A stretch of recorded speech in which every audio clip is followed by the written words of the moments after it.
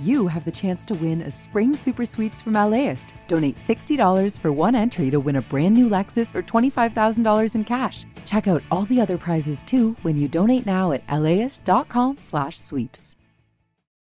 Start your Saturday with something that will grow your kiddos' brains and get their creative juices flowing. Join us at LAist in Pasadena for a morning of multilingual readings, interactive performances, and lots of kid fun. It's Super Fun Saturday on June 1st. Get your tickets at LAist.com/events.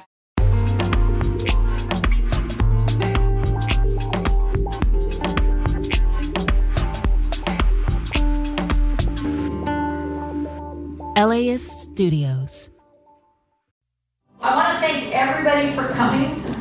It's a wonderful occasion, Voyager's 45th launch anniversary. Let's cheer to that.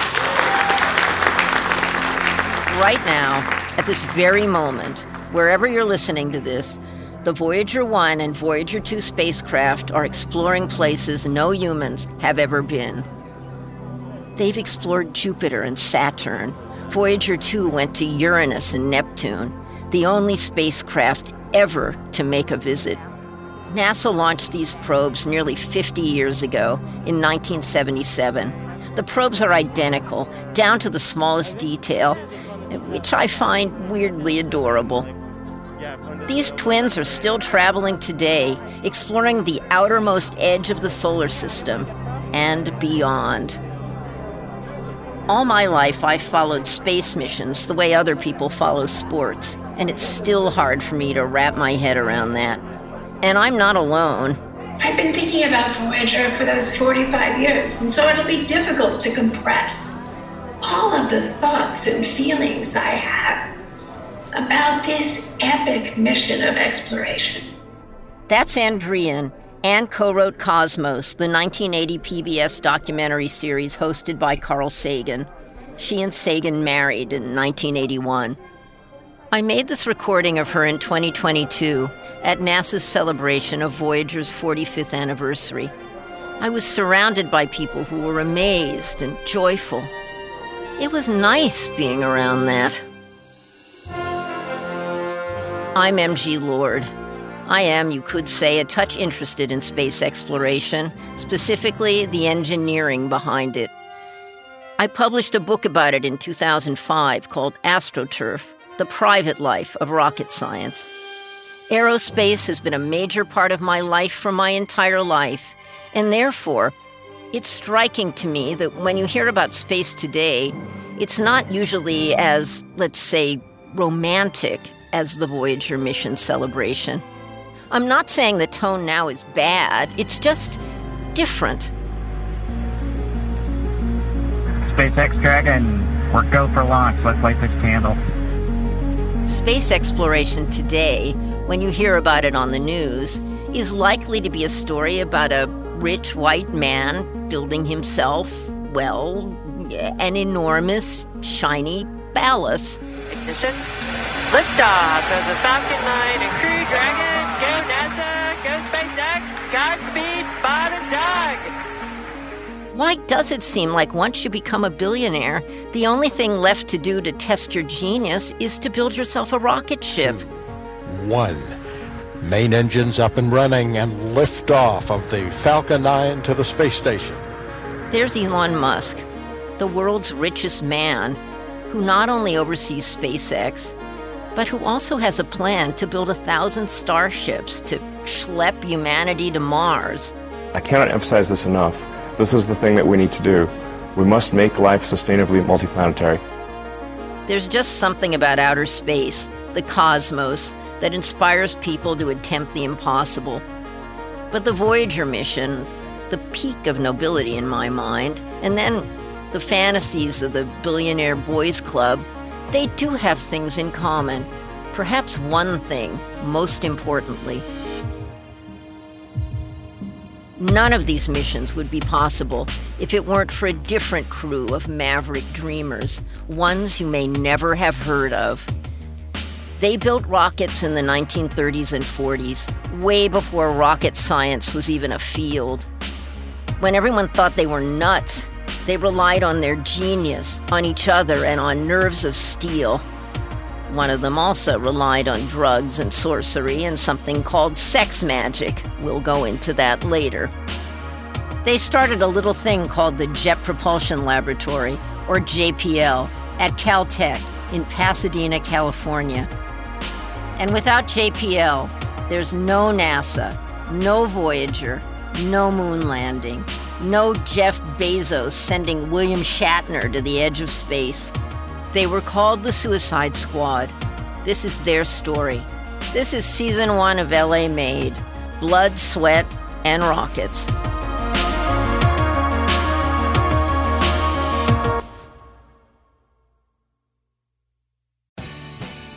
The LAist Spring Super Sweeps is happening now. You can win amazing prizes while supporting your source for local fact-based journalism.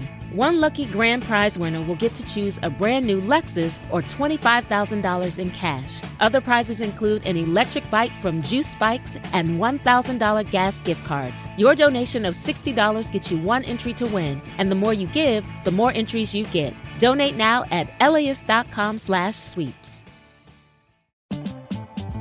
LAist has a new live event series with the James Beard Foundation. We Are Where We Eat will go behind the scenes of some of your favorite LA restaurants to find out how and why they do what they do. I'm Austin Cross. Join me for the first event where we'll explore how restaurants help make a neighborhood, and we'll all have something delicious to eat afterwards. It's May 22nd at the Crawford. Get your tickets now at LAist.com/events.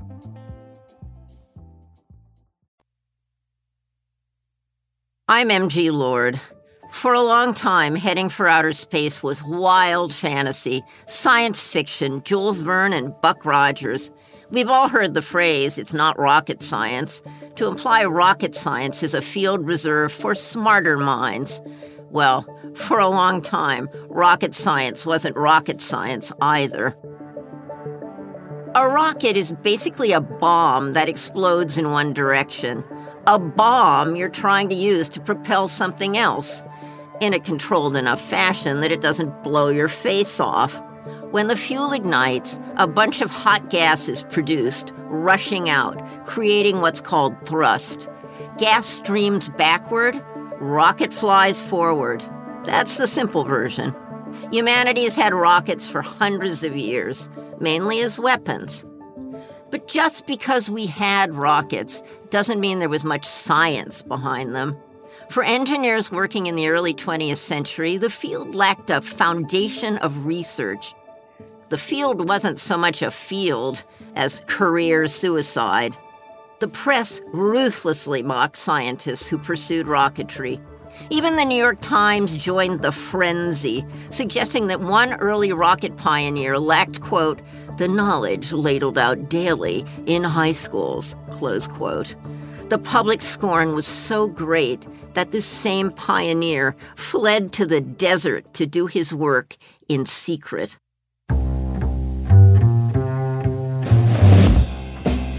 So how does rocketry go from medieval weapons and public shaming to the cosmos?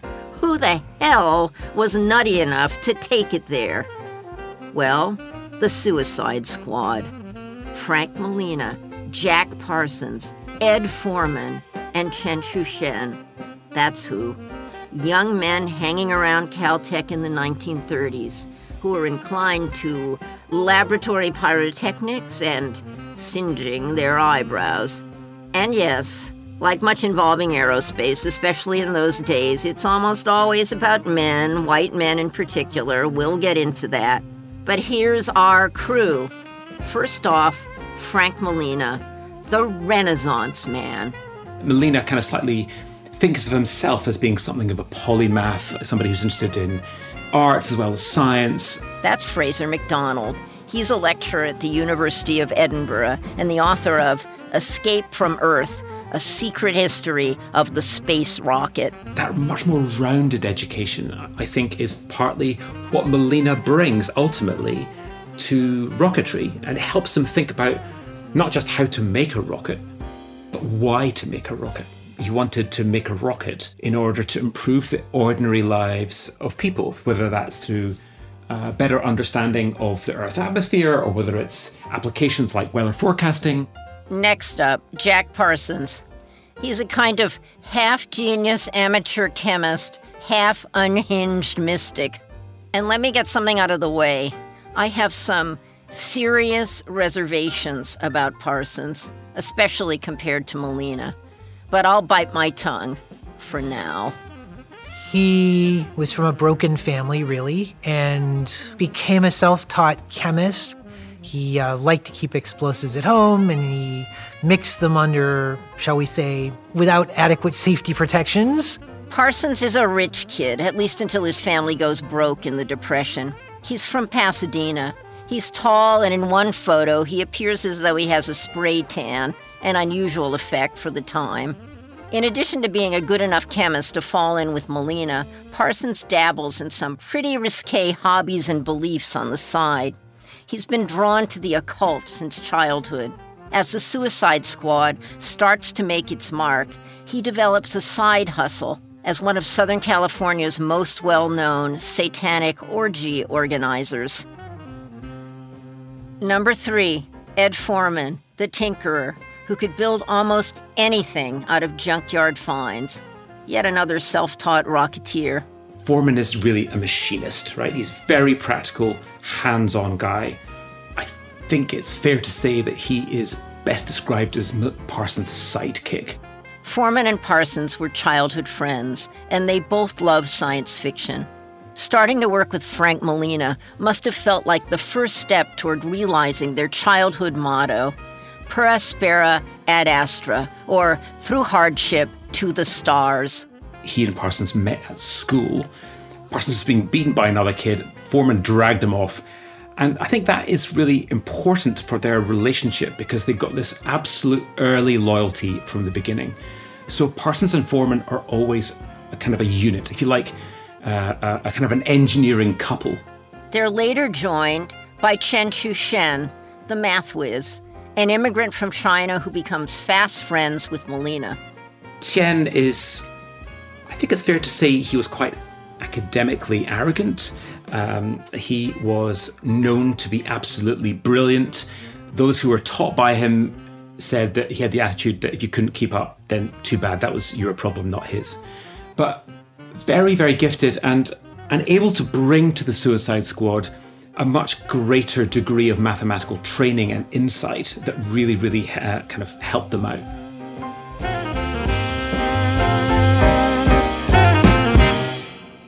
So there's the setup. Caltech grad student Molina is hell-bent on pursuing research into rocket propulsion, no matter if people think his thesis is a waste of his talents. And then Parsons and Foreman, who've been blowing things up together since they were kids, volunteer to help. Soon the three of them are driving around Los Angeles, canvassing the region, asking for cheap parts to build a theoretical rocket motor. At the very beginning of this relationship, I think the credit can reasonably be thought as being evenly distributed. They're all doing important work. They're all bringing different things. So Molina has his band, and he has an overflow of idealism. But he's frustrated because what he doesn't have is resources or money. And that's an existential threat to his progress. If he's going to get this thing off the ground, excuse the terrible pun, this trio is going to need a backer.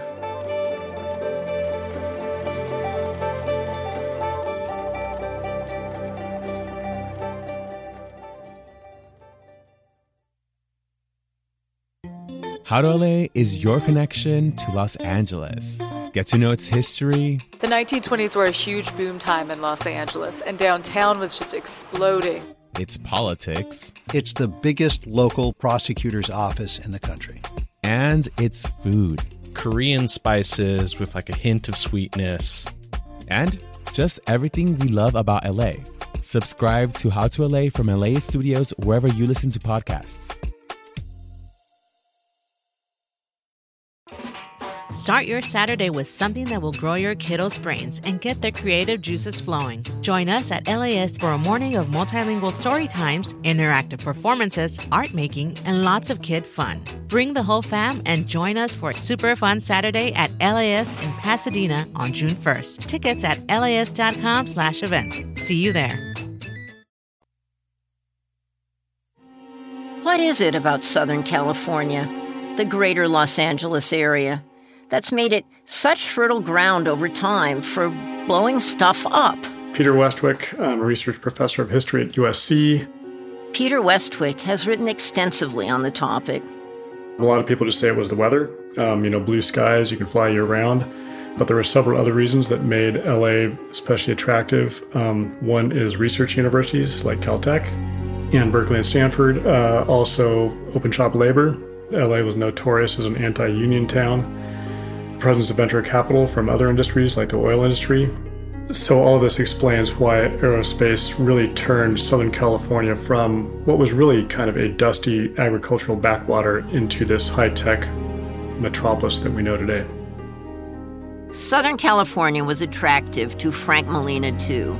Because of Caltech, the university was home to the Guggenheim Aeronautical Laboratory, GALCIT for short.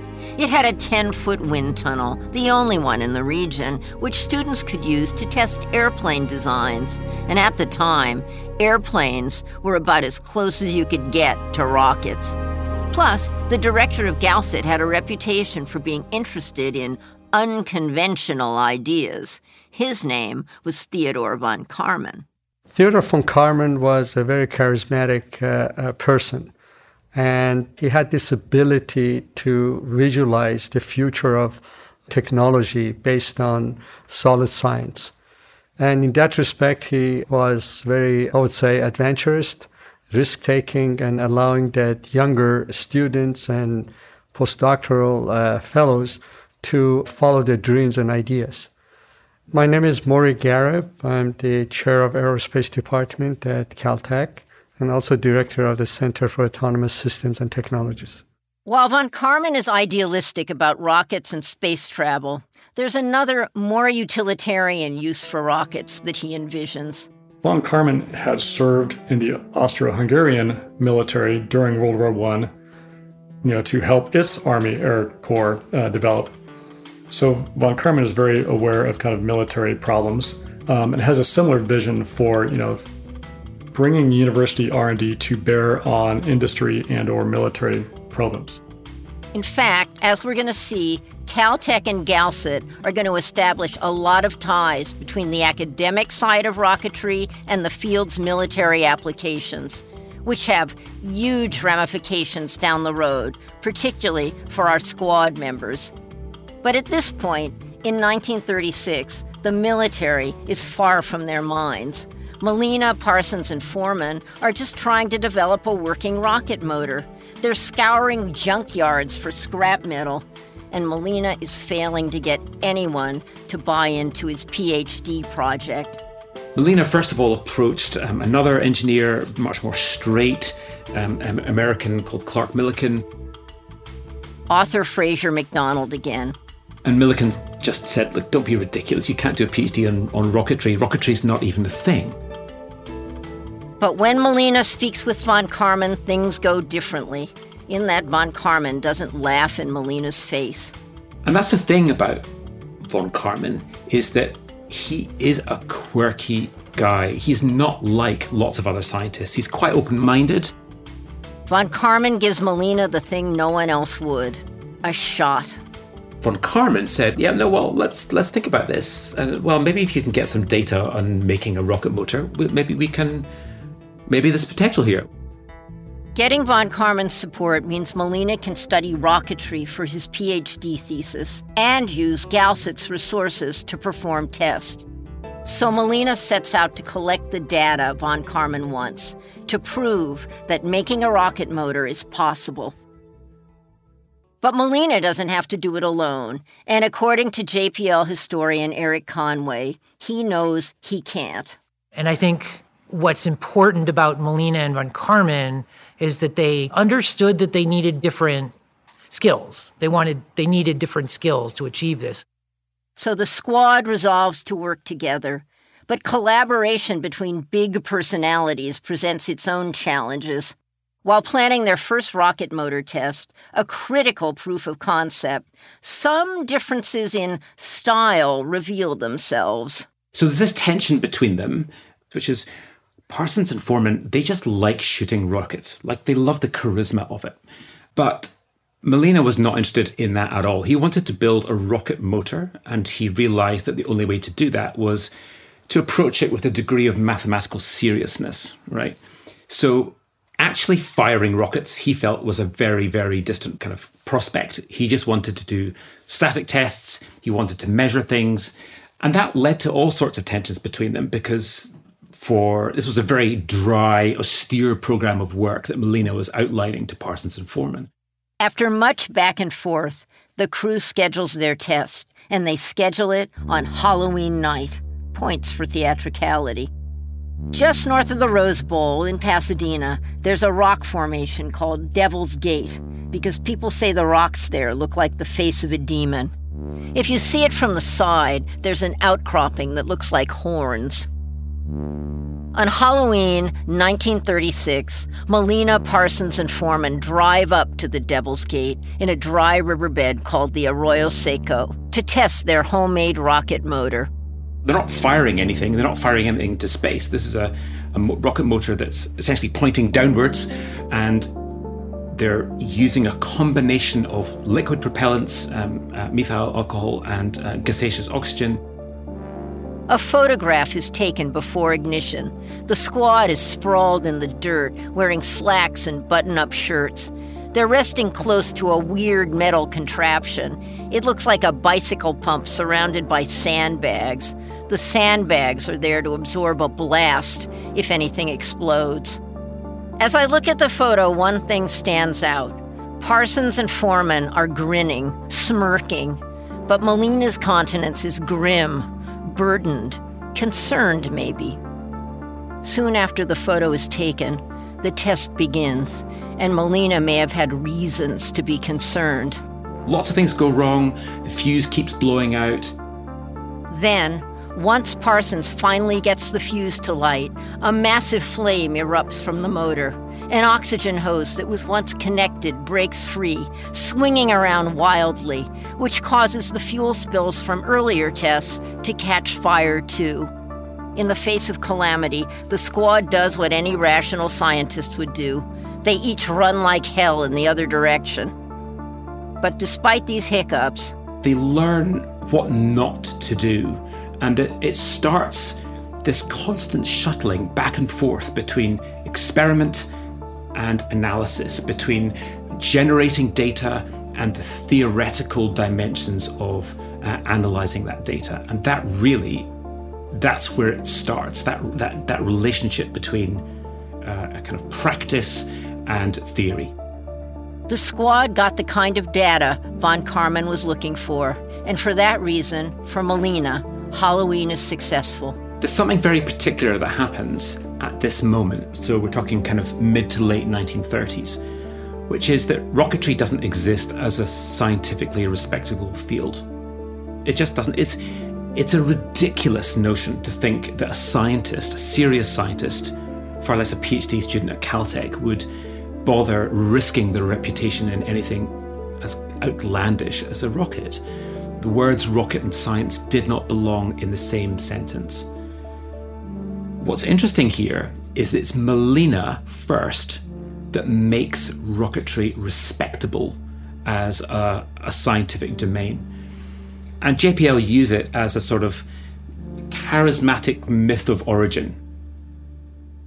Only a couple months later, their motor works without the hiccups. In January, the engine runs for 44 seconds straight.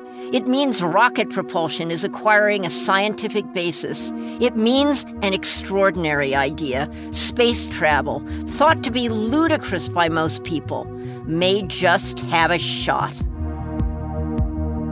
The story you're about to hear is about a group of unsung engineers who shaped our quest to get off this planet and set up today's billionaires to cram us into arcs when the time comes. But it's also about people who didn't get to play in the sandbox, who were excluded from aerospace for really, really bad reasons. There will be satanic ceremonies. There will be drugs and sex, and some practices known as sex magic. Also, a wannabe screenwriter named L. Ron Hubbard. Yes, that L. Ron Hubbard, the guy who created Scientology, who was befriended by Jack Parsons. There will be a profoundly disruptive communist scare, and ultimately, there will be a suspicious death. Long before Musk, Bezos, and Branson, there was Foreman, Chen, Molina, and Parsons. And if it weren't for them, today's eccentric billionaires likely wouldn't be boarding spaceships anytime soon. The real question, though, is why these guys, the Suicide Squad, were able to be so successful together at something the world thought was a joke, and why, despite their success, did they face ruin in the process? That's next time on Blood, Sweat, and Rockets.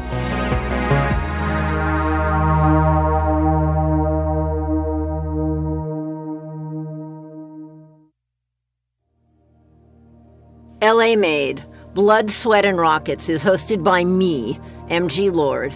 This show is a production of LAist Studios in collaboration with Western Sound. Shayna Naomi Krochmal is our Vice President of Podcasts, and Antonia Cerejido is the Executive Producer for LAist Studios. Ben Adair is the Executive Producer for Western Sound. Dan Leone is the showrunner. Producers are Savannah Wright, Tyler Hill, Becky Nicolaitis, and Caitlin Parker. The show was written by Rachel Knowles, Rosecrans Baldwin, and me, MG Lord. It was edited by Savannah Wright. Sound design by Tyler Hill. Fact-checking by Becky Nicolaitis and Caitlin Parker. Mixing and mastering by Tom McLean. Research and consulting by History Studio.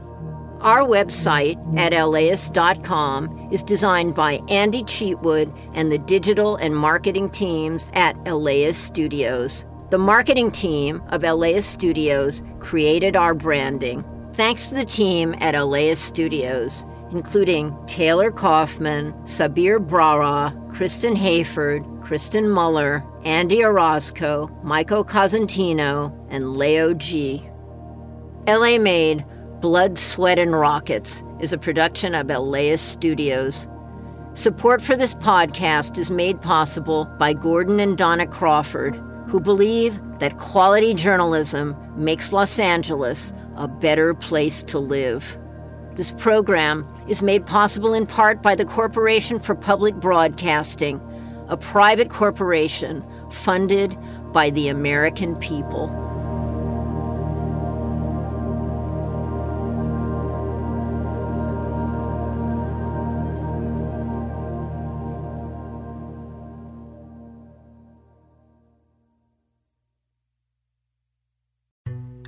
As a farmer's son from a desert region in California, J.B. Hamby thinks a lot about water.